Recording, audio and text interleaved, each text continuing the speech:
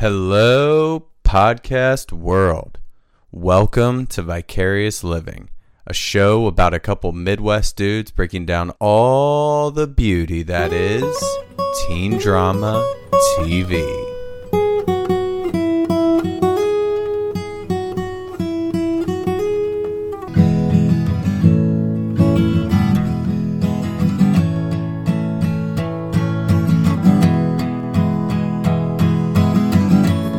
My name is Sean Brumder, and I live in California, in a place called Orange County.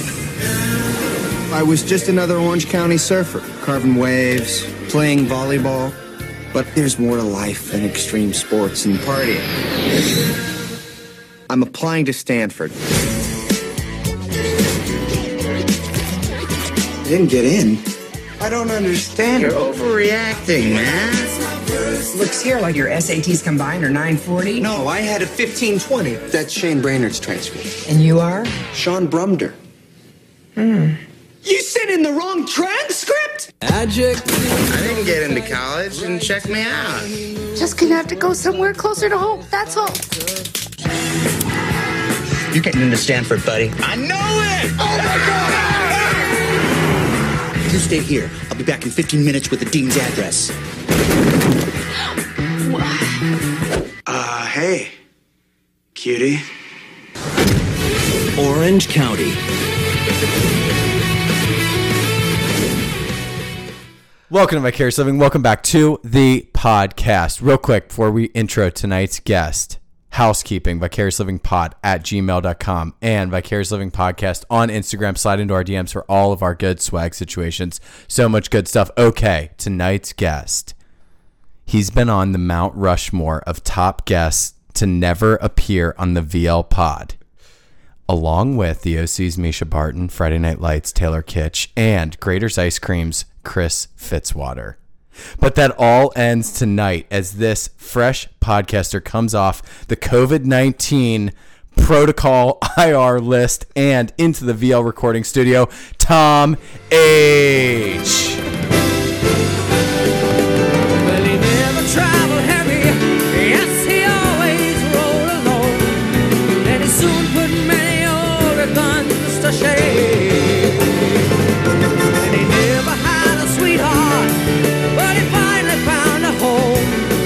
Underneath the Boot Hill grave that bears his name. And Chris Fitz would be a good get too. I like that. Chris Fitz, he's that's what I've said. Chris Fitz is like the white whale of this podcast. He's always down until it becomes time to like actually commit to a time, and then he flakes hard. Well, that's exactly what I wanted to do, but you kept at me. Yeah. For so long. Tom definitely denied this podcast at least for like 2 straight months. He even faked COVID. And then now he's here. Yeah, you were persistent, dude. Very persistent. Literally probably 6 months, if not more. It was, yeah. That's the sort of persistence it takes to have a successful teen podcast. Amen. Yeah. All right, so thankfully for us tonight, we're already buzzed because we're coming off a big-time win for the UC Bearcats. We were at a football game today. We just parlayed that right into this teen podcast. And what movie are we doing tonight, Thom H? We are doing the OC Orange County. I mean, it kind of fits because the OC, but it's obviously different. It fits big time. I mean, this predates like the OC, the TV show. Like this came out really? first. Yeah. So it's 2002, yep. Right? Or when was the OC? This was 2002. The OC was 2003. So this actually, I got a fun fact about this. We'll get to because there's a lot of overlap and parallels between the OC TV show and this. But I've been saving this one. Like I feel like if you have a teen podcast, like this is a staple. I agree, but and I wouldn't even put it in the teen drama comedy. It's just a good movie. And actually, I have a story because almost a year ago, back in the beginning of the pandemic, we were farting around in my mom's basement where my wife and I lived for 6 months before we moved out. So your roommates. Our roommates were upstairs. And we were down looking for a movie, and we stumbled on this. And we said, "Oh, this is a good movie," and Lauren, my wife, said, "Oh." Had she ever seen it? No, she had never seen it. She had never seen it. She was very adverse to watching it, and we put it on, and she was laughing immediately. And she laughed through the whole movie, and she watched it with me last night and laughed all of last night. I love hearing that. I love hearing it. And she's a little younger too. Yeah. So she's not like 16. She'll be 17 next month. That's what I love about you, dude. You love the younger ladies. And no, that's cool because now we're just reaching like younger generations. Yes. But she admitted initially that she liked it, and then she was not against watching it yesterday either. So, and we should clarify, Tom's wife is not really 16. She's thanks. 19. The police are listening. She's 18. She's 18. She's of age. She's 18. Tom is 33. She's 18. Everyone get off our back. She's of age. All right, plot of this movie. Sean Brumder is a local surfer kid from Orange County who dreams of going to Stanford to become a writer and to get away from his dysfunctional family household. Except Sean runs into one complication after another, starting when his application is rejected after his dim-witted guidance counselor sends the wrong application. By the way, this lady is out of control. I just want to say, we'll get to her. It's very funny. So Sean goes to great lengths with a little help from his girlfriend Ashley and his drugged out loser brother Lance to get into Stanford any way they see fit. Orange County. Sorry, I didn't mean to step on it. No, sorry. Did you step on it? Yes, I did. I was Sorry. Sorry. No worries. Fun facts of this movie. I've got a few right off the bat. You know, we were talking about the parallels between this and the number one TV show on this teen podcast, The OC. Mm-hmm. The OC was actually originally called Orange County, but the title was changed to the film of the same name. Film. Yeah.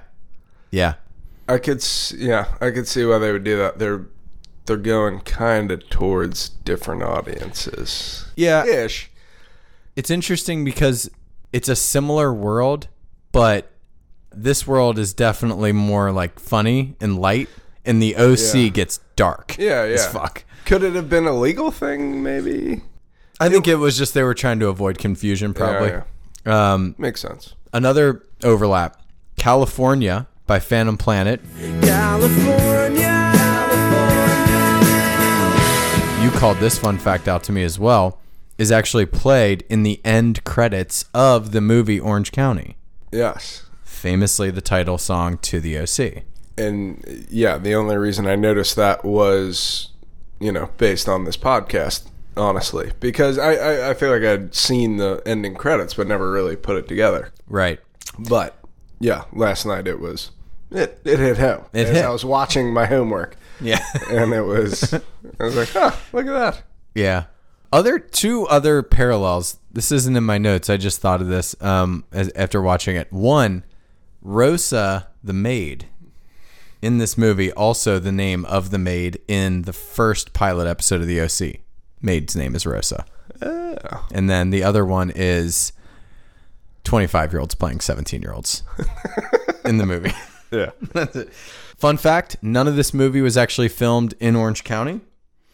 By the way, I know you do this fun fact thing very, very in depth.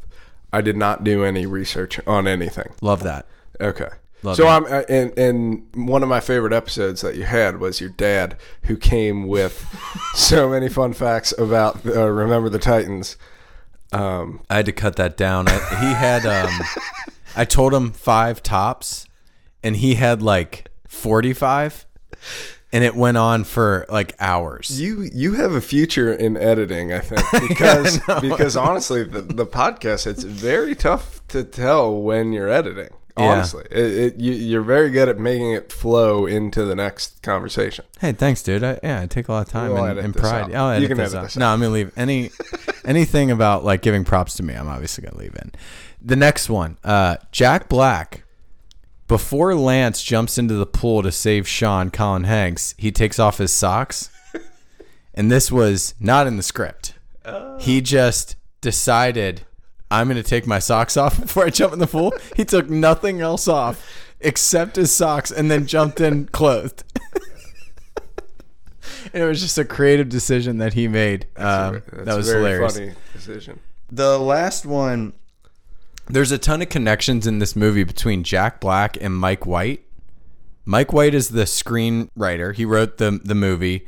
Ironically, he wrote this movie, and we were just talking about it pre-record, White Lotus. Oh. Mike White. He's the writer. Yeah. Mike White is the teacher in this movie, and Ned Schneebly from School of Rock. Yeah. It's actually Schneebly. Schneebly. Sorry. They're like, they live next door to each other. They also have a production company together. It's called Black and White. Yeah, so they're like super close. That's gold. But yeah, he also wrote School of Rock, which Jack Black was in. And anyways, so Great movie as well. By the way. I thought the Mike White stuff he's the man. Not only did he write White Lotus, he also was a contestant on Survivor and made it to like top 2 or 3 of Survivor. Are you serious? Ned Schneebly, yeah. As Mike White? As himself. As his name? Yeah. Weird. They did a David versus Goliath themed Survivor season. I know that in the pandemic I watched all 40 seasons of Survivor. Like back again? Like you watched I watched season 1? I had never seen them. Yeah. That's what I mean. Like you went back and watched all of them. A lot of free time. A lot of free time. Huh. And he was the David versus Goliath season. He was one of the Davids. Because obviously he's like, it's Ned Schneebly. Little skinny little white guy. Yeah. And yeah, dude, obviously he sucked at all the competitions and everything, but his social game like rocked so hard that he made it all the way to like finale night. Because he's like funny? Is he funny in real life? Or how? He's just so not threatening that I think he just kind of like laid back and let everyone like pick each other off. And he kind of just like floated his way through like behind the scenes strategy to the very end. His character in School of Rock is so funny because he's such a little bitch. And what's her name? Sarah Silverman. Sarah Silverman, yeah. Sarah Silverman like is yelling at him to tell him what to do, and he's such a little bitch, and that's very funny. It's I forgot that Sarah Silverman was his wife. Yeah, she's funny, and then she's like trying to tell him to kick Jack Black out. Yeah. So all right, Rotten Tomatoes. Oh, I tried to avoid it, and I did. Okay. Ish, because I saw the Rotten Tomatoes score probably 2 years ago when we watched it in the pandemic, and I think it was bad. So that's the only advantage I think I have. So what would you guess? Critics, I think is rotten. The critics, I think it's about a 40 ish for Orange County. Yeah, I think it's about a 40. 46. Yeah. I knew it was very close. I knew it was bad. It was not good. And by the way, when we were talking to, I took offense to this when we were talking to our buddy Andrew H. before this recording. I said I gotta record this podcast with BD about this movie, and he said, "What movie?" And I said, "Orange County," and he said, "Oh, sorry, I wish it was a better movie." And I was offended. Yes, he does not like the movie. Does he hate great comedy? Apparently. He hates to laugh in general? I guess too. That's weak. I agree. That doesn't make any sense. I agree. And I meant to bring it up to him, but I didn't. Well, Andrew H., fuck off. This movie's great. Audience score 61. I mean, honestly, that's fresh if you go by the score. I would expect it to be a little higher than that. Me too. Anyway. I can see. I mean, it is kind of our brand of comedy. If you think I think a lot of it is like it's not as in your face. Like I honestly I hadn't seen it in probably 15 years, and I watched it back today because I like to be fresh.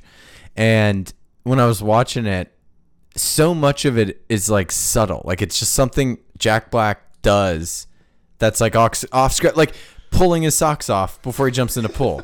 That's not like a comic moment in the movie. The comedy is that he's like jumping in the pool ridiculously to save his brother who's just floating there fine. Like he doesn't need to be saved.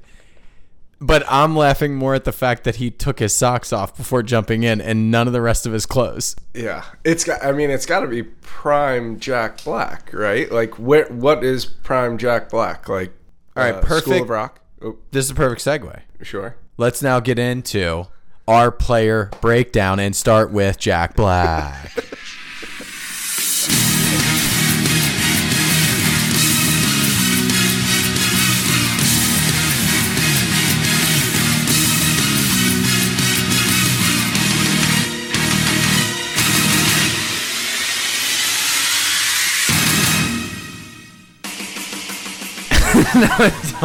I'm such a fan. I know that's good transition. Jack Black, Lance Brumder. We're not even going to start with the main character, Colin Hanks. We're going to start with Jack Black. What was your question about him? Is it peak Jack Black? Like what else has he done? School of Rock. I think School of Rock and this movie are probably he does his band or whatever. Tenacious D. Yeah, right. Tenacious D, but I'm trying to think of how else was he famous. I wrote down the same question. I said, is this Jack Black's best performance? I had School of Rock in there, but to be completely honest, just like Andrew H. is not a Orange County guy, I am not really that hard of a School of Rock guy. Like, it's okay to me, but I wrote down two other movies that, in addition to this, that I actually am obsessed with, and most of it is because of Jack Black. So, Saving Silverman. Oh, yeah. Where he's just on a different level. Have you done that on this podcast? Yeah, Ben J. Ben, yeah, nice. And then Tropic Thunder is the coked out has-been movie star. Yeah. So the funny thing about all... But those are years later, right? This was 2002. Tropic Thunder was 2008. Saving Silverman's like 2001. So Saving Silverman might have been before? Yeah, that was before. But all in that like early 2000s range. And I think the funny thing about all of those roles is that he just plays Jack Black. Yeah. In all the in all the roles. Colin Hanks. This guy's a little more interesting because I genuinely think this movie is his only like main claim to fame. A couple fun facts about him. One, last name at birth was not Hanks. Why not? He's not a full Hanks. He's a half Hanks. His mom is half his dad? Well, I guess he's full Hanks, but he's only half. Rita Wilson's not his mom. Rita Wilson is his stepmom. Okay. His real mom is a Dillingham. And that's why his last name was at birth was Colin Dillingham. Wait, what? Okay. So my question is, does he get this movie role and become semi-famous if his name is Colin Dillingham versus Colin Hanks? No, of course not. Another OC tie though. In the OC, the TV show, they have like these meta moments where they have like a TV show in the world of the OC that is their OC, so it's the OC's OC. So like Summer Roberts, her favorite TV show in the OC is called The Valley, and it's like her OC that she watches. Yeah. Okay. And Grady Bridges is the main character in that fake TV show called The Valley, and it's played by Colin Hanks. Oh, no way. Yeah. Okay. I vaguely remember that. And by the way, I'm a fan of the podcast, but I didn't rewatch any of the shows along with. I ride along with you guys. Love that. Yeah, you just listen to fire hot content. Yeah. And it's actually, it's probably better than watching it. I mean, I have the story in my mind's eye. Yeah, you never have to watch 10 years old. Yeah, and I don't. Yeah, and the time commitment is much less. Yeah. The last one on him, his wife's name is Samantha. His mom, Dillingham, her first name, Samantha. So my question to you, would you ever have been able to marry someone who had the same first name as your mom? That's tough for me. It is tough. It's probably a no, but I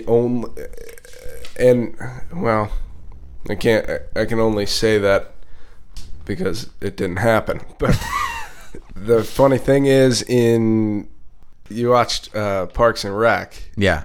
And you know Ron Swanson. Yeah. His first wife's name is Tammy. His second wife's name is Tammy. Tammy. And his mom's name Tammy. is Tammy.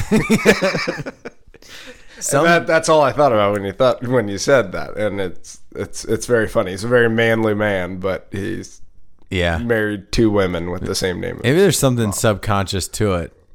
There has to be. Yeah, it's like there's the openness. Yeah, it's like that weird parent psychology thing. Yeah, yeah. But yeah, I know.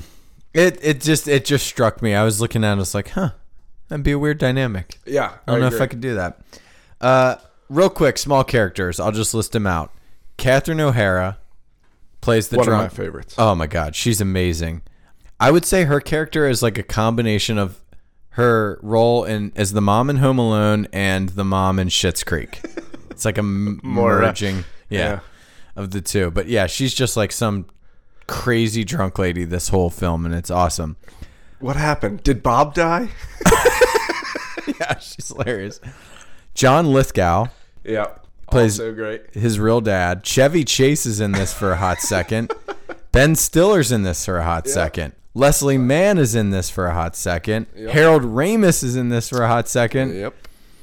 We are Kevin Kline. Height. Kevin Kline's in this movie. Wait, who's Kevin Kline? He's the author. He's the writer of the book. But Marcus Skinner. I know, but what is he from? He looks familiar. You ever seen Wild Wild West? With Will Smith? He's the white guy next to Will Smith in Wild Wild West. I've never seen that movie. And then Scholler Fisk is the girlfriend. She's not been in much. That's her name. Yeah, that's in real life. Name. I don't know if you ever, this might just be for the ladies, but the movie from 1995, Babysitter's Club. She was the main character in that. But that was a bunch of books too, right? I have no idea. I have 2 sisters, so I've seen that movie, and it's so bad, but I'm very familiar with it. Gotcha. Last guy. This is interesting because of this podcast, the connection again. Kyle Howard. He's the surfer bro with the dark hair. Yeah. He dated LC Lauren Conrad from Laguna Beach from 2008 to 2011 in real life. In her prime. In her prime, yeah. That's prime time. That's prime time. She's like 21 at that point. Both those guys look familiar. And yeah. Is that all he's known for? I don't know. I don't think they've done much. I was looking at their IMDb's. Here and there, I think they had small roles, but they weren't like ever big stars. Anyways, let's get into the actual movie. I'll tell you what I did for this movie. As we transition, song, here we go.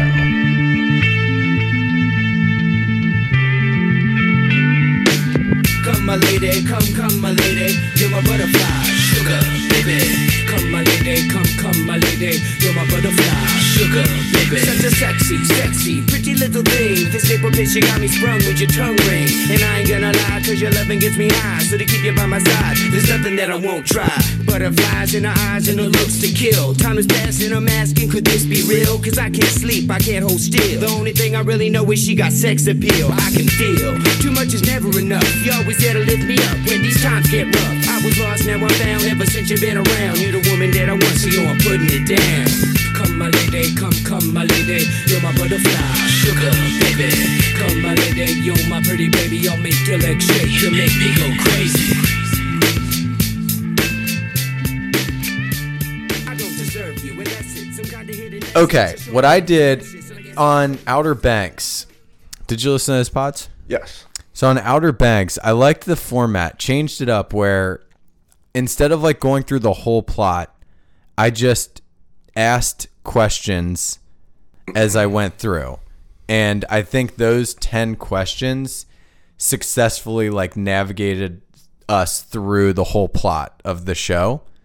And I'd ask like one question per episode. So I did the same format on this pod. Instead of going through all the plot, I took 10-minute chunks. This movie's 90 minutes. I took 9 10-minute chunks, and I asked one question every 10 minutes that I'm going to ask on the pod. And I think that will take us from point A to point B all the way through. to point B, which is our awards at the very end. Okay. Okay. I like it. Question number 1 in the first 10 minutes. Does this movie accurately depict what we know about Orange County from the OC and Laguna Beach? Does it accurately depict it? I've got my thoughts. What do you think? Well, I guess I'm not connecting what you mean as far as in real life or in the show. So in the shows, because I'll give you some examples. So like for me, one, tons of bonfire parties. Oh, So to the show, I have never lived in Laguna Beach, so I have no idea what real life is but like. you were there. out there. Yeah, I was You out lived there. out Couple there months, for a while. cup of coffee with an internship. How out there, far yeah. away from LA is like an hour away from Laguna Beach. up north? Laguna Beach is. There's no way for me to know that right now. Either way, I'm pretty sure north is like let me Santa list off. No way of knowing. Let me list these out. So bonfires, staple in both. Super rich old white people, staple in both. Surfer stereotypes, staple in both. Okay. But here's the one thing that was missing for me. There were parties where everyone is doing cocaine and strippers dancing on tables in bikinis in the OC. Yes. Did not see that in this TV show. Gotcha. Okay. Yeah, I agree. Obviously So not. there's some connection, but not. It wasn't the Correct. exact world that I was used to. The one thing I remember looking at this was, he was a dork and he's reading and he loves this author's book. He'd be reading in his house, I think. If he was a nerd, he'd be in his house, he'd be reading. He's not on the beach where everyone else is partying, and he's the one who's opening a book nearby. There wouldn't be a loser that close reading a book. Yeah, he wouldn't be that. Yeah, He'd either be there and be present, or he'd be at home reading his book. He wouldn't bring it out to the beach with all at the a cool bonfire. kids. Yeah, yeah, and everyone's drinking. yeah. It didn't ring true to me. I got to say about him that doesn't ring true. I never bought him as like a surfer guy. Like, because that was the whole thing. I agree. Is he started out in this movie as a surfer guy in this surfer crew, very stereotypical surfer dudes. And those guys were very, very convincing as idiot surfer dudes. Right. And then their friend like dies, and he starts like reading on the beach all the time and stuff, and he kind of like gets out of that. But I'm with you. I think like I bought him more as a nerd reading a book by himself than I ever did as like a surfer bro. Yeah. Yeah. Why would they do that, by the way? Did it just because they were a little comedic relief? That his friend died? No, yeah. And that he was a surfer. To get real deep, I kind of just envisioned it as like they were trying to showcase that he's like a young kid trying to find himself, and he had this thing happen to him that changed like what he was all about. He was a surfer guy, and then it gave him like perspective on life. So that's why he's having this whole like come to Jesus moment of like, what do I want to be? Do I want to be a writer? Do I want to get out of town? Because like he was just trying to like find himself. Yeah. I don't know if that comes off as much if he doesn't have. I guess it's not really that his friend died. It just needed to be something to change like the course of his life. I want to play a clip in this first 10 minutes. It's not really connected, but I feel like we need to just play this clip out of context, which is Ned Schneebly, aka the teacher Mike White, just I think I know who you're going. crushing in at the front of the classroom. Now, when I say Romeo and Juliet, who comes to mind? Dana? Claire Danes. That's right, Claire Danes. Who else? Leonardo DiCaprio. Right? Who else? Well, you know, someone else was involved in that movie who in some ways is as famous as Leonardo DiCaprio. And his name's William Shakespeare. And some great movies are based on his plays. Hamlet, West Side Story, Talented Mr. Ripley, Waterworld, Gladiator, Chocolat. Mr. Burke. It's It's very funny. That's what I realized when I was doing these questions. I'm like, I have to at least play these clips though, because even if they don't make any sense for like us navigating through, I have to play them because they're so iconic. And him just rattling off, so integral to the movie. Like, I mean, that's part of the. He's a smart dude from a bunch of idiots. Is the whole thing. Yeah, his school is, Number 2, Sean gets rejected from Stanford because his idiot guidance counselor sends the wrong fucking transcripts to the school. Either way, are we sure Sean is Stanford material because he applied to no backup schools? Like, can you imagine no backup schools? Well, she told him not to. I remember the scene. He says, "Should I apply to a safety school?" She goes, "Oh no, not with grades like this." And he goes, "Okay." That's why he was so pissed later. I feel like a real Stanford guy would hear that idiot counselor give that advice and just say, "I'm still going to apply to some safety schools because that advice makes no sense." That's a good point. Do we know any Stanford guys, by the way? Do we know anyone? I don't. I don't think anyone in our class went to Stanford. Ben S. went to USC, and that's about all I know. As far away. As far west as I know. Yeah. Yeah, I just thought, I was like, God damn. And we'll have a whole picking nits section at the end, but that did just immediately jumped out to me of like, really, Sean Brumder? Maybe you don't deserve to. I think this guidance counselor being a dumbass actually might be fortuitous because I don't think you're Stanford material. Okay, number 3, Sean goes to his dad to try and get money. Gets nothing. His dad's a piece of shit. Wouldn't you assume that if this dad's like as disconnected, because this guy's like out of Sean's life, he's disconnected from his life. He's super rich. He's just kind of doing his own thing. A massive like narcissistic piece of shit. Wouldn't you just assume like his dad would have just like written him a check to like get him to fuck off? Like just because that's what I was when I was watching. I'm like, I feel like this kind of dad, he wants no part of being like involved in his son's life, so he would just like write him a check to just like get him to fuck off out of his life. Yeah, no, that makes sense. But I'm actually the one thing I realized after watching it again was they don't really, in my opinion, develop his mom and dad as characters that much. Right. In my mind's eye, it was one of my favorite storylines just because Moira is very funny, or Catherine O'Hara. And the one with his dad, with Leslie Mann and the thing, like that, it's all very funny. But looking at it again and like trying to watch it, they don't really develop them that much. No, they have one. There's one scene when Sean and them are all like at Stanford trying to get in. There's one scene where he comes over late night. They like realize they miss each other. They reconnect. They have sex. Whatever. That's it. Yes, and you're saying you don't know that he would necessarily be the guy to write the check, and the only reason I'm pushing against that is because I feel like I don't really.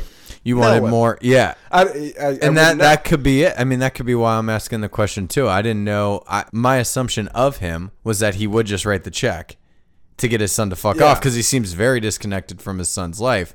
But yeah, you watch the same movie and your takeaway is, well, who fucking knows? Because I knew nothing about this guy. Exactly. Maybe that's why it's only 46%. Like maybe had they developed some of these other tertiary characters a little more, we would have got up in the fresh range on Rotten Tomatoes. Well, I hesitate to criticize too much because I do think it's a very good movie.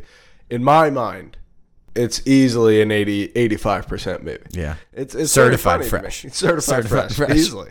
Like it's very funny and but like you said, I didn't get that from his character. I couldn't say either way. Why. You know what you did get from that character in that scene was this fire clip that you actually texted me about as being your favorite clip in the whole movie. Yeah. You want to be a writer? Well, before that, you wanted to be a professional surfer, so it's a little hard to take you seriously, Sean. Fine. I don't want your money. But just for the record, Dad, you've never done anything for me. It's always been about you.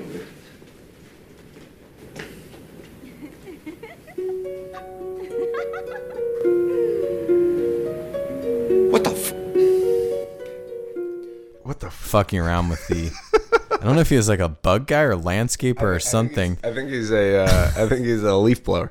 He's like a leaf blower guy out in the pool. But in my family, with my brothers, we had this line. We had this line for years. We had this line since the movie came out. And we'd just be like, what the it would just be like, what the It's just like, in his face sold it so hard of like, if you can just imagine, like, you're watching your wife like flirt with the leaf blower guy out front, and like you're in the house just like working your ass off, and you just look out like, what the God damn it. But it's obviously not enough to do anything, because she's younger than you. She doesn't care.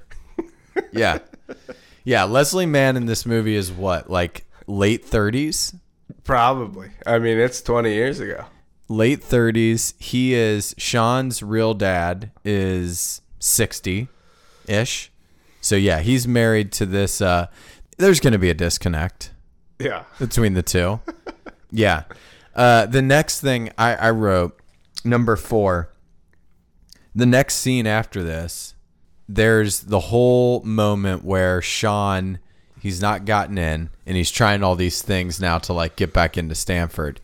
And so they get these two, this guy who's on the board of Stanford to show up. Sean's got to like impress them, and he's got like a little mini interview at his house. And this is where Catherine O'Hara shines. As I wrote that down, I'm like, it was about a 7 to 8 minute scene, and I said I would legitimately put up this like Sean House interview with the Stanford guy, this 7 to 8 minutes comedically, against like any scene in any movie I've ever seen in terms of like how much I laughed. I mean, here's the things listed out that happens in this scene. Catherine O'Hara, mom, gets obliterated, blacked out. After he asks her not to. After he asks her not to, please don't drink. She gets blacked out. Cries hysterically. She's completely on a different level. Lance, Jack Black, his brother, Sean's brother, Lance, Colin Hanks' brother, spills his drug test pee all over the Stanford guy's wife. Hilarious. Old man Bob, who is Sean's stepdad, Catherine O'Hara's new husband, doesn't get his medication and falls in his wheelchair down the front yard into the car of these two people. And then 4, Lance does cocaine/ecstasy, I'm not sure which one it was, and starts maniacally vacuuming his room. And then there's this clip of Lance's pill bottle breakdown to Sean, who's trying to find pills for Bob, who's fucked up. Where are Bob's pain pills? Yeah! No, this is Excedrin. It's a decoy. I put my stash in aspirin bottles. Yellow are painkillers. They go in the Excedrin. Lance, listen to me, all right? I need Bob's pain pills. Bob doesn't have any pain pills. Yes, he does. Not anymore. I sold them, but these are good. What? No. Wait, yellow are not painkillers. What are they? Just Speed. No, they're the X. The painkillers are in the Tylenol. Give him one of these. It'll knock him right out. Thanks.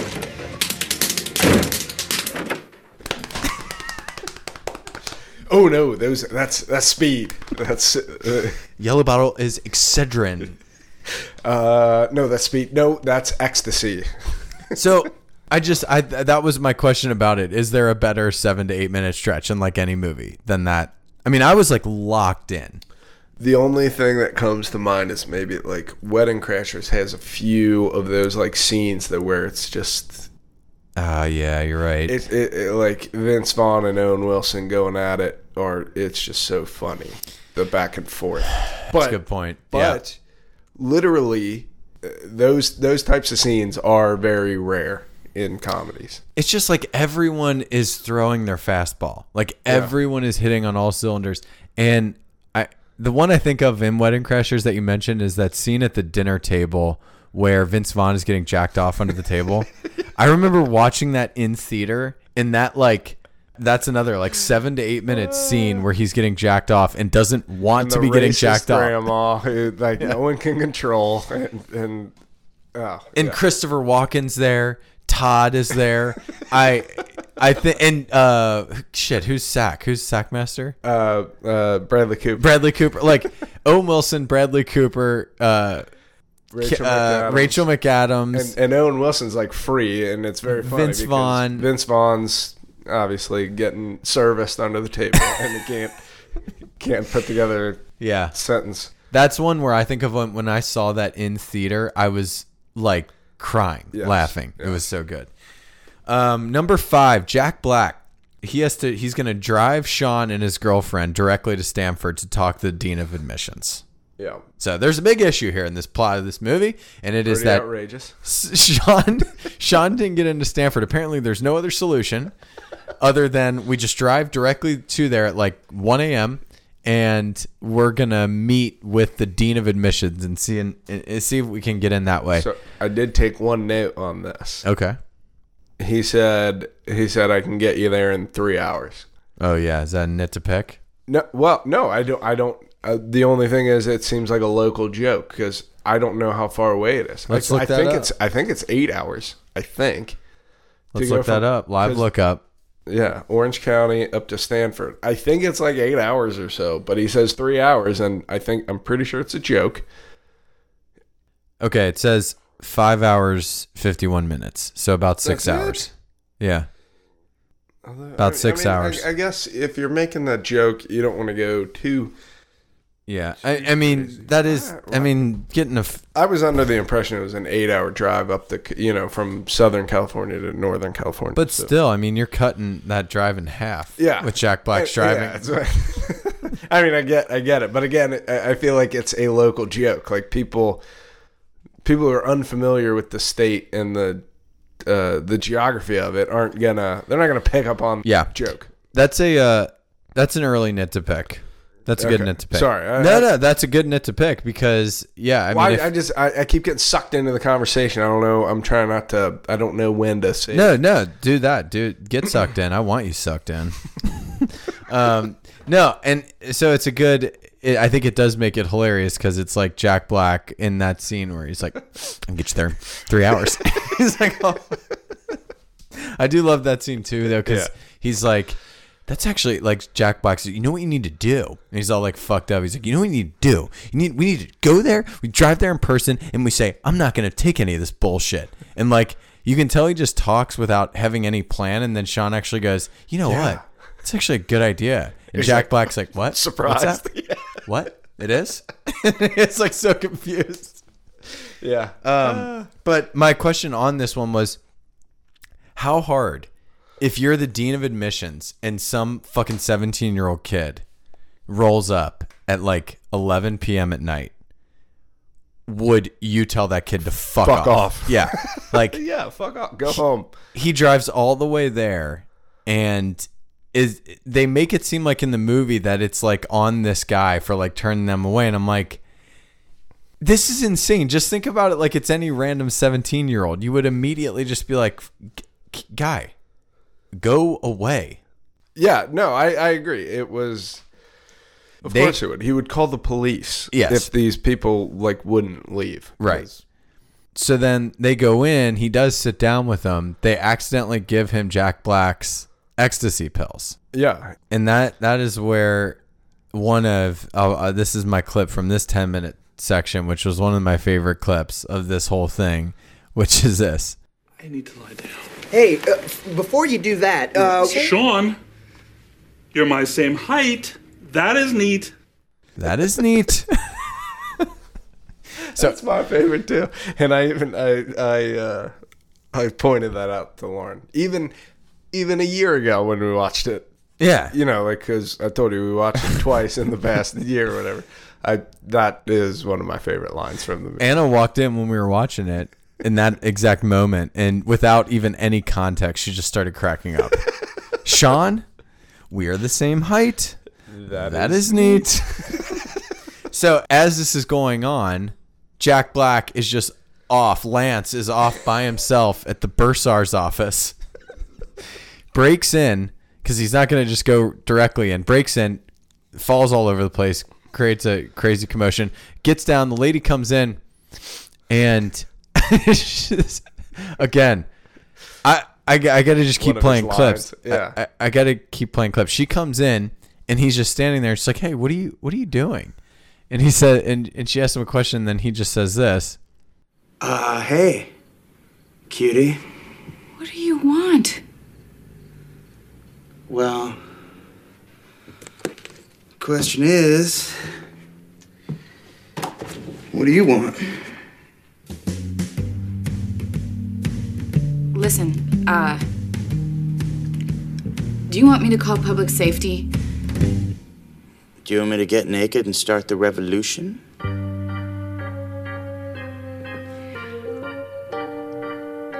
I'll take that as a maybe.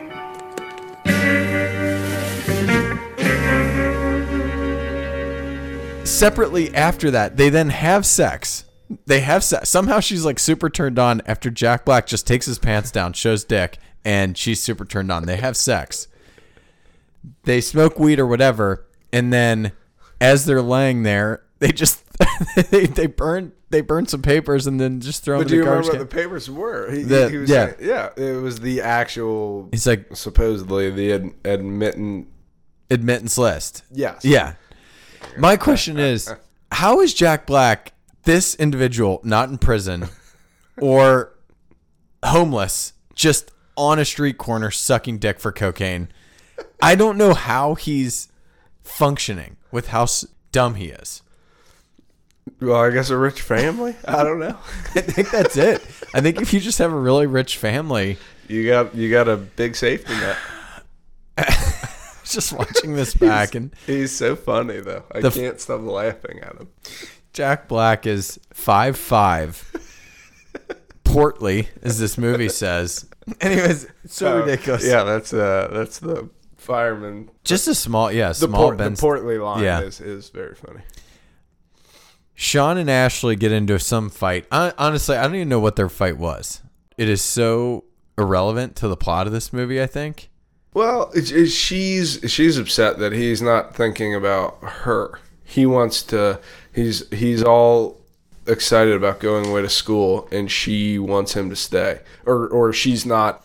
She's upset that he's not thinking about her, which is pretty fucking selfish if you think about it, and especially if you remember high school and people going to college. Everyone's trying to go to college to better their lives or whatever.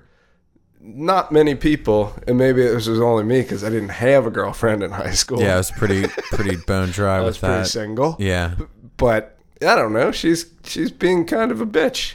I agree. It's not a great look. I agree. That she wants him to maybe go to a local community college or whatever she's going to. OCU. Yeah. Yeah, she wants him to give up on all of his dreams. That's a bad storyline or bad look. Yeah, bad look for her. My question on their storyline, it's not even related to those two. It's Kip. Kip, the guy who comes in and he starts to put a wedge on. The guy from Beer Fest. Yeah.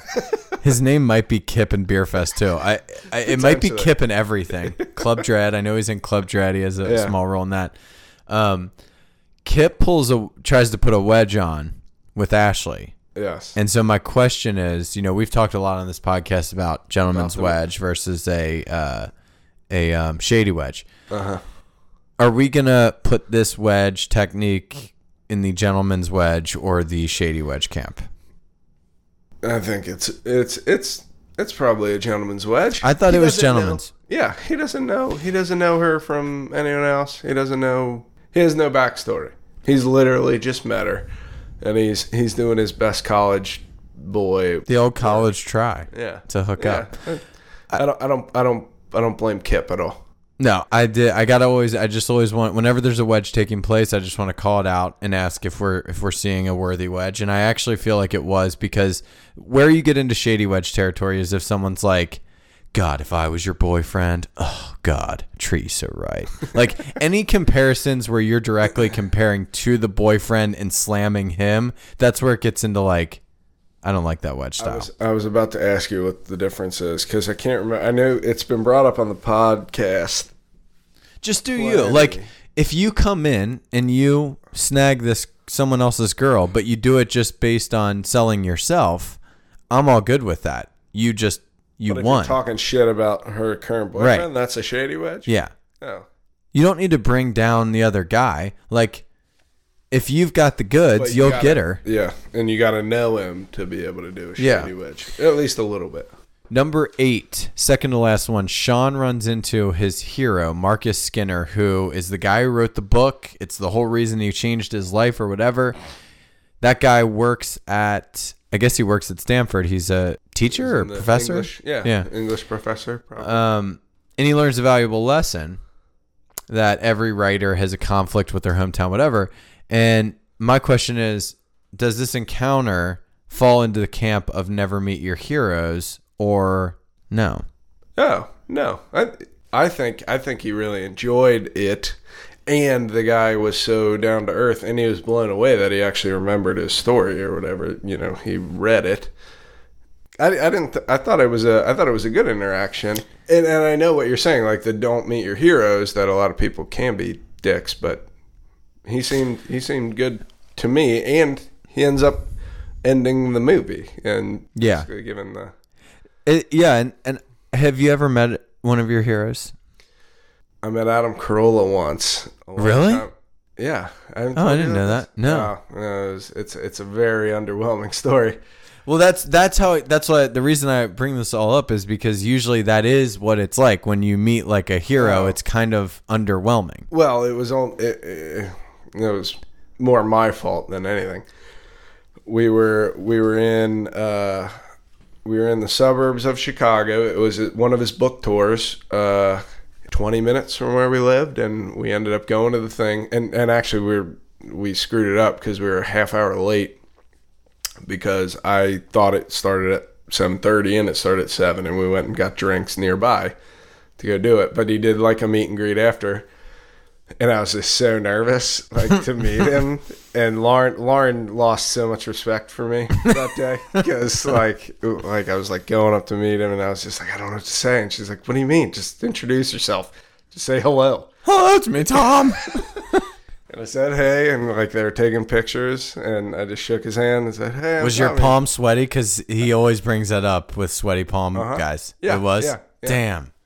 Yeah, fuck. It was because I was nervous, and the only thing I could think of, and I don't even think I may have told Lauren this, but the only thing I could think of was I don't want him to make fun of me on the podcast because he does make fun of people all the time. Yeah, if like something comes up, he'll make fun of them, like sweaty palms. Yes, yeah, exactly. So I must not have been overly sweaty, but I just shook his hand, took a picture, and that was it.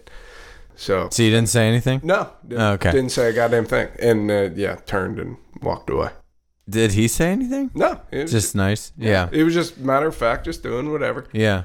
Well, I think the reason I brought all this up was because, like, I've met, not my all-time hero. My all-time hero is KG. That'll never happen.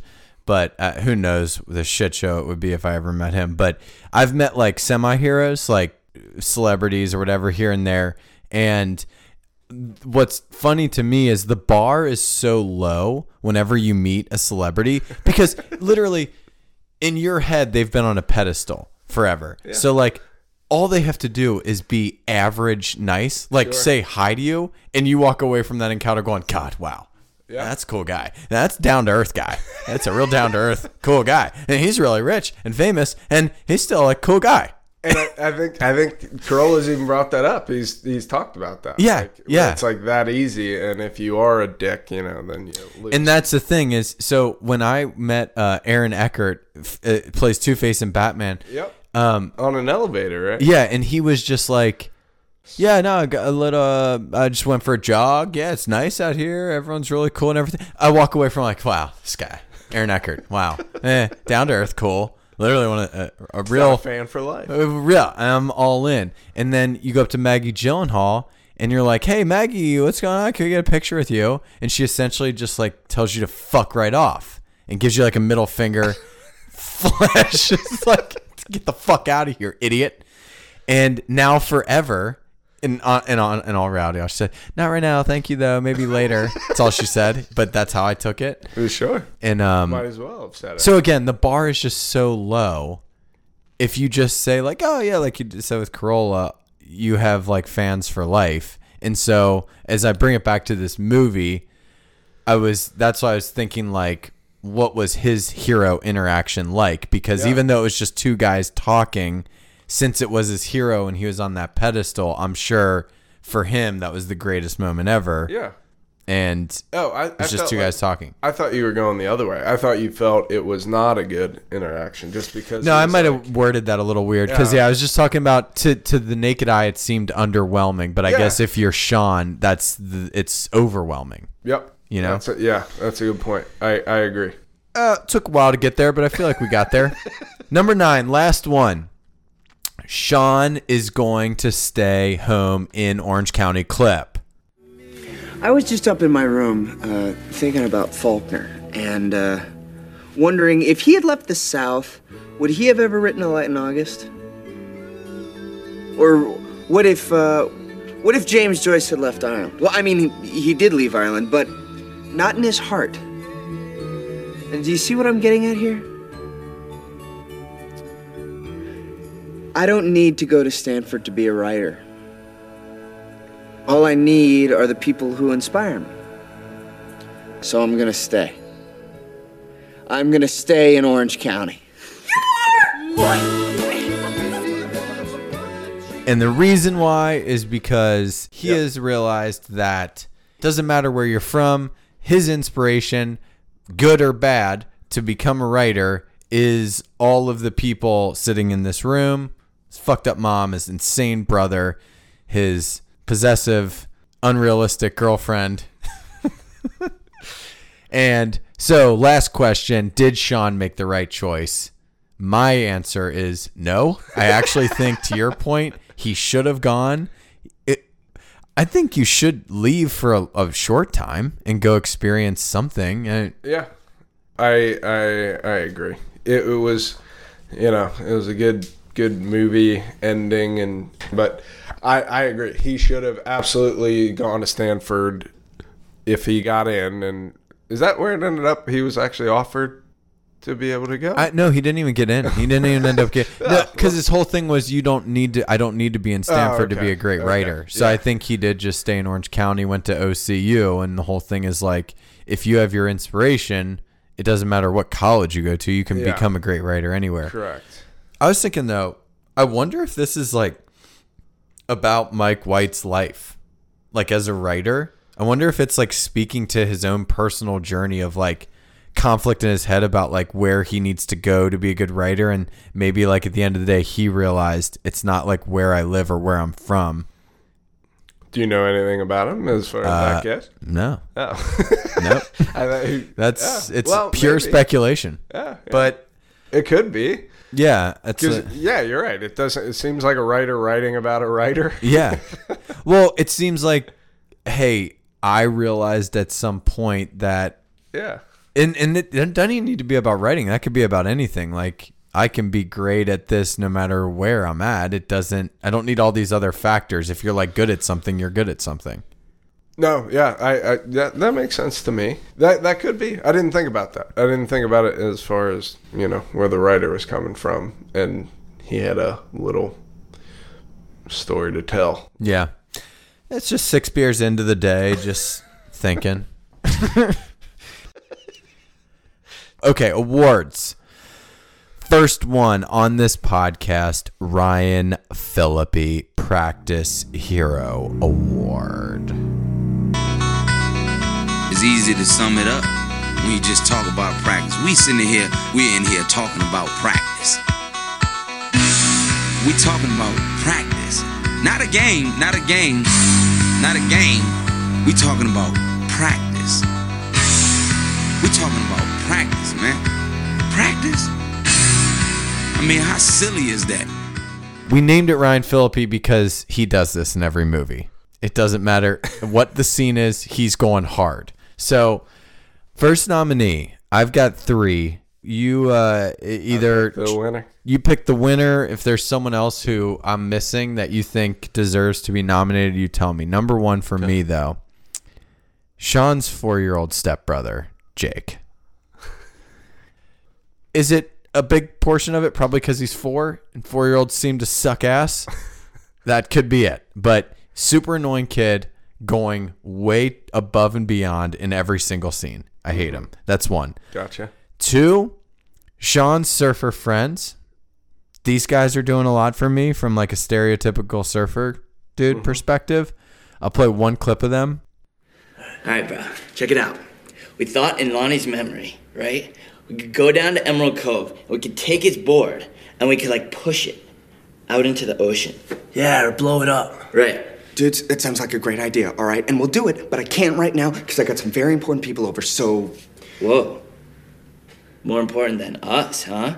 No. More important than Lonnie? Of course not. Yeah, right, bro. This is his birthday, man. Yeah, man. Like his death birthday. Doesn't that mean anything to you? You know what? Just go hang with your little Vips, all right? That's right, man. Sorry we intruded on your tea party. Yeah, if you need us, we'll be out in the van, picking each other's butts. Yeah. Naked. Huh? Little too much. They're dialed up, dude. They're dialed up in that cliche surfer bros mode, and it was just a lot. And then the third one I had was Kip, college wedge guy. Oh, those are good. And Kip, for me, now turtlenecks are kind of coming back a little bit style-wise in 2021. But for me, in 2002, turtlenecks were not in at all. And Kip has an intense turtleneck on. Yeah. So those were the 3 for me. If you wanna pick a winner. Well, my decision I think is pretty easy. I think it's the surfer dudes, but I will say I also got some chuckles out of their performances. Like they're acting too hard, and some of it's not necessarily believable or very funny, but some of it was pretty funny. Look, let's go get lit and jump off the roof of my house. Like that's a funny line.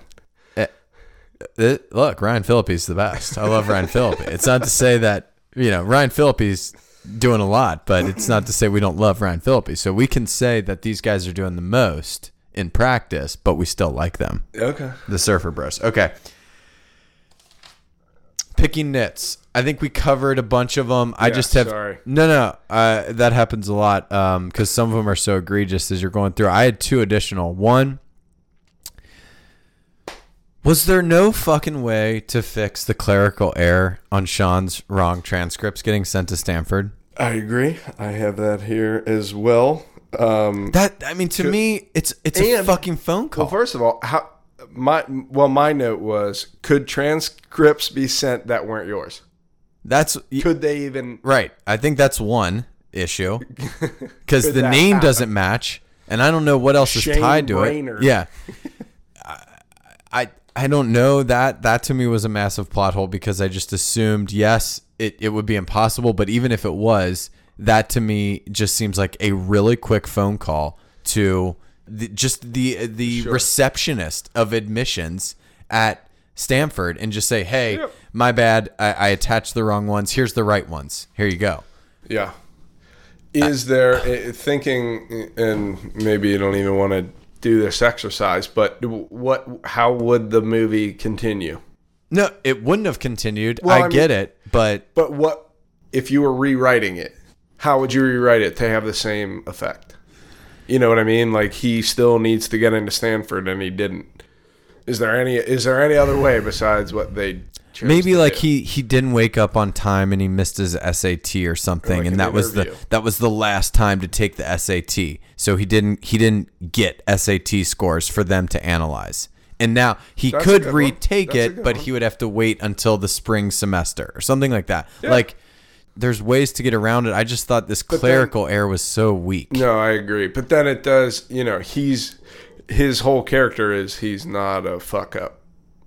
He's an He's an ex. Yeah, I get. Yeah, you'd have to do it in some way, like it wasn't his fault that he missed it, like something that was out of his control. That is where the clerical error comes in, but I don't know how else he could do it. That's more believable. Maybe, because you're right, it's not. Maybe Lance made him miss it, for some ridiculous reason. The SAT. Yeah, and it was like it was I don't know.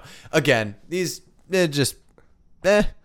Well, I mean, I think it's a valuable exercise if we disagree with the way they wrote something. How do we rewrite it? How do we go to Mike White? You can shit on something all day, but to actually I think suggest something better is a different thing. I think that's what we do. We just have him miss the SAT because something that Jack Black did. I think that's a very good suggestion. So here would be another. Let's do it on this second one then. The second picking Ned. How we would get around this one. Lance is just cool sitting 2 feet away in that car from his brother having sex with his girlfriend, and was not only okay with it, like made some smirk. Like Sean started to have sex after. It's such a weird sex scene at the end of this movie. They like are heading home or whatever. And they stop on the side of the road. And then Lance, I guess, acts like he's sleeping in the back of the car. And then Sean just fucks his girlfriend in the front. And Lance, opens his eye, gives a half smirk, and then, acts like he's sleeping and just sits a foot away from his brother having sex with his girlfriend. Yeah, and I guess my nit to pick is just, that to me sounds like the worst experience of my life, being right next to a sibling. Well, devil's advocate, it's Lance. I mean, maybe that's part of the point. He's such a... So how would we rewrite this one? Lance doesn't wake up. He's just not sitting there. Maybe jacking off to his brother having sex a foot away. That's how we'd rewrite it. No matter how weird he is. Oh God. I've got two outside of picking nits. I got 2 new awards. I don't really even have new to the podcast. Yeah. I've just I was listening to. Are we on? Is this new territory? Yeah, it's brand new for you, dude. Oh, neat. One is maybe we just call this the Chevy Chase Award. The Rewatchables does this sometimes where they'll name award after one guy in a movie that they saw. And when Chevy Chase came up on the screen as the principal at the high school, I thought, God, he does not want to be there. He so does not want to be here. This is a paycheck thing. And so new award is Chevy Chase, who does not want to fucking be there award. And for me, so for this movie, it's Chevy Chase. He's in there for one horny scene. I'll play the clip. Now, people, June is just around the corner. Let's talk graduation speakers. Ideas? Toni Morrison. She's in town that same weekend for a book signing. She's won the Nobel Prize. Interesting. Dana, didn't you say you have a cousin who's friends with Britney Spears? Yeah, best friends. Just horny. And he makes some sound that's weird. So from now on, future movies, we're gonna have a Chevy Chase. Who the fuck doesn't want to be here? Award. That's good. That's excellent. Because I think that'll be fruitful territory in a lot of the movies. It always seems like there's one guy who just wants no part of being there, and they gave him money, and he's there. My other one, and I did steal this from another podcast, and I don't even know if it's a word on their show, but they brought it up, and I was interested in it. If you had to pick one piece of memorabilia from this movie, what is the memorabilia piece? And I've got my 2 cents, if you want me to kick it off. What do you think? Sure. Yeah. For me in this one, it was the Marcus Skinner book. Oh, yeah. I think that to me would be How the fuck did I miss that? Yeah, I don't know, because that seemed pretty simple. God damn it. But I think that represents the whole movie in a nutshell. I think comes down to that book. He doesn't. The whole Stanford thing and all this, it doesn't exist without that book. No, I don't know that there's another one now that you say it like that. So there's one other I considered, and it was potentially Lonnie's surfboard with dynamite on it. Yeah, okay. I did think about that. I thought about that and I didn't say it. Well, I was thinking surfboard because that too was like had Lonnie never died in the surfing accident, does the whole movie happen?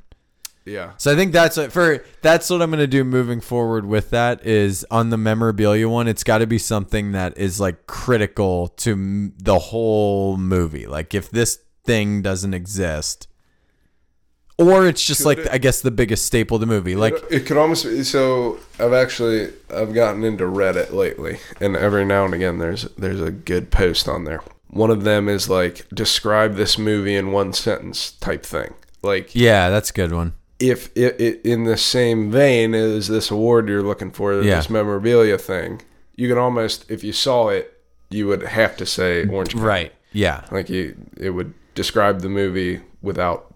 Yeah. You know, if you saw it without knowing what movie it was describing, it would bring it to mind. So for like Fight Club, I would think of that bar soap. Have you seen Fight Club? I have, but I'm not getting the bar soap. Fuck. Well, okay. Juno, I think of the hamburger phone. Yeah. Okay. Yeah. I'm trying to just think of like for Little Miss Sunshine, I think of their van. Sure. The Office. The mug. World's number one boss. That's a perfect one. Yeah, I think that's perfect. Yeah, if you had to pick one thing. Anyways, it's just a fun exercise. Like, okay, you got one sentence or one piece piece that like is the movie if you just see it. I think that's an excellent addition to the Okay, so you're on board with those two additions. Who doesn't want to be here the most and memorabilia? The big award, though, the MCITW. This is the Merce Cooper is the worst of the week. And it is brought to you by Wicklow, where fine sponsors, WICKLW, where be free and explore. Get all your outdoor gear at wicklowwear.com. Type in the promo code VL checkout. Get 10% off your order kits. It's $30 on the baseball tees, $20 on the tanks, $15 on the t-shirts, and $40 on the hooded sweatshirts. Slide into our DMs. You get all of our good shit. This award, the worst character in the whole movie. I didn't even have any nominees. I just had... Hold on. Can we back up? Yeah. That was pretty impressive. Yeah, dude. Your eyes were down, and you nailed that. You just... Dude, I've done it 132 times. That's just impressive. Straight repetition. Okay, for me, I didn't have any nominees. I'd be interested to hear your thoughts if you actually think there's more people in consideration for this. We already talked about her. The college counselor. I think her actress, the actress' name was Lily Tomlin. Is that Lily Tomlin? I think so. Yeah. Because she's in some Netflix stuff. Yeah, right she's a decently sized actress. I'll just play the clip where she fucks Sean over. You sent in the wrong transcript?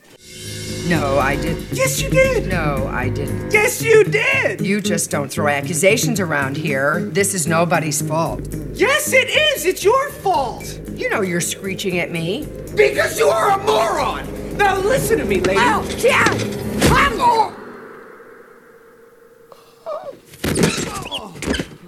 Code red. Code red. Call 911. Code red. Call 911. She sucks. Like, she's the worst person at her job I've ever seen. I feel like, again, a simple phone call. Like, I get she sucks ass at her job. Understood. I know a lot of people that suck at their jobs. But where's the problem solving after the fact? I mean, you make a mistake, you send Shane Brainer's transcripts in instead of Sean Brumner's. Get it. We all fuck up. But, like, pick up the fucking phone and just call them and done deal. Hey, this is pretty simple. It's pretty simple. Hey, my bad. Hey, guys, this is on me. This one's me. I mean, just take some accountability, bitch. Fuck. So, any other nominees for you on the MCITW? I mean, the only other one could be his girlfriend, maybe? That's what I was thinking, maybe, yeah. Because we took some shots at her for being a little narcissistic. A little selfish. Yeah. So maybe, so that would be another one. That's the only one. But I think you got it right, the counselor. But it's also, easier.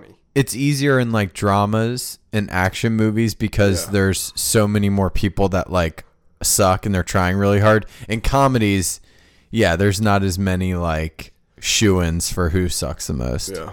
And but maybe Marissa Cooper's, I mean, she's on a different level of suck. Yeah. Yeah. College counselor. Be free and explore. Fuck you. Brought to you by Wicklow Wear. All right, dude. Final award, MVP of this movie. I had a couple people in consideration if you want to talk it through. Of course. I know you told me to think of it, but I'm thinking of it now. I do not have. Love that prep. I do not have an award to give. For me, I had two in consideration. One would be Jack Black, obviously. He crushed. Yes. This whole movie. Any line he has. If we go screen time to hilarity. Yeah. Like an efficiency rating. Like a PER efficiency rating. He's definitely over 30. If you know your PER stats and what's good and what's not. I don't. But over 30 is good. Is that baseball or is that basketball? That's for me. Points over replacement. What is that? No, that's WAR. Wins. Yeah, that's baseball. I think it's just player efficiency rating. Oh, okay. So it's like when he's on the screen, as we just said with Jack Black, he's crushing. And in basketball, that's when he's on the floor. Yeah. Gotcha. Catherine O'Hara, the mom. She's pretty damn good. Yeah, she knocked it out of the park for me too. So those were the top two for me. I mean, I didn't even really consider Colin Hanks. No, but again, and we even talked about this at the tailgate. I have no problem with Colin Hanks, but I guess I don't know why he didn't have a better career. That's the thing. I think he's fine. You know, I don't think he didn't like knock our socks off. He's just fine. He's no Tim Hanks. No Tim Hanks at all. Think of like Van Wilder. This was a Colin Hanks movie. This was given to Colin Hanks. He's Tom Hanks' son. He got his shot. He got a shot here. He's the lead guy. Just like Ryan Reynolds got his Van Wilder shot, where he was the lead guy in a comedy around this exact same time. It might have been the exact same year. And he nailed it, and everyone could tell he's like a leading man, and now he's Ryan Reynolds, my shoe brother. And married to Scarlett Johansson, and married to that's Colin Serena van der Woodsen from Gossip Girl. What's her fucking name? I don't know. God damn it. Blake Lively. He's married to Blake Lively, and he's like one of the big A-listers. And Colin Hanks, who knows what he's up to? That's a really good comparison because Van Wilder and Ryan Reynolds did do well. God, that's a movie we have to do on this podcast. Oh, that would be a good one. Yeah. Jack so Black. what if you flip-flop the two? If you put Ryan Reynolds in Orange County and Colin Hanks in Van Wilder is... You think he's still just gonna? Do you think? Does Ryan Reynolds still become Ryan Reynolds, or you know what I mean? Like, was it the project that made them on these two, or was it the actual guy? Because I think Probably it's the not. guy. I think it's the guy too. I think you're right, but I don't know, man. Maybe I'm partial to Colin Hanks just because Tim Hanks is so good, and I like him. Yeah, he's one of my favorite actors. Everyone loves Tom Hanks. Everyone loves him. Who doesn't? It's just that's an interesting question. I'd love to see a Van Wilder with Colin Hanks. That's the guy. Vin Wilder. Call it Vin Wilder. No, that's too much like Vin Diesel. Yeah, he'd have to be bald. Well, whatever. It's not Van Wilder. So anyway, who's your MVP? Who do you think gets it? We know it's not Tom Hanks' son. No, it's not Colin. It's got to be Jack Black. It's got to be Lance. Catherine O'Hara, and I can't even remember her name, and that's probably part of the reason, because her character, again, I was saying it wasn't fully developed. She was hilarious and whatever, but Lance was much more central to the story than she was. I think Jack Black is the biggest winner of this. Yeah. I think you come away from this going, damn, who was that portly, crazed fucking dude? Yeah. I think Jack Black should get, like I said, for me, I think of this, Saving Silverman and Tropic Thunder as his best performances. So him getting MVPs, I'm not And I don't think that's ridiculous at all. Coming in, Coming in, yeah. Anything else, Thom H, for your inaugural podcast experience that you want to hit before we wrap this podcast? How was your first podcast experience? No, it was all right. How do you feel? I was good and drunk, and it made it go by all right. I'm sure it's gonna. How did it measure up with your expectations versus reality? It is much more professional than I thought, and goddamn, like, it sounds really good too, like in the cans. This is. It's professional podcasting in this studio. Like good equipment. I'm sure it's gonna be, good. Do your work. Do your worst. Cool. All right. You know what the end of this podcast means. It means that we got to tell those kids to tuck in, and we got to tell them have a good night's sleep. Kids, Thom H is going to help us with the sign off. Kids, go ahead, Thom H. What do we tell those kids? I think we tell them clear eyes, full hearts. Do less, kids. Do way less.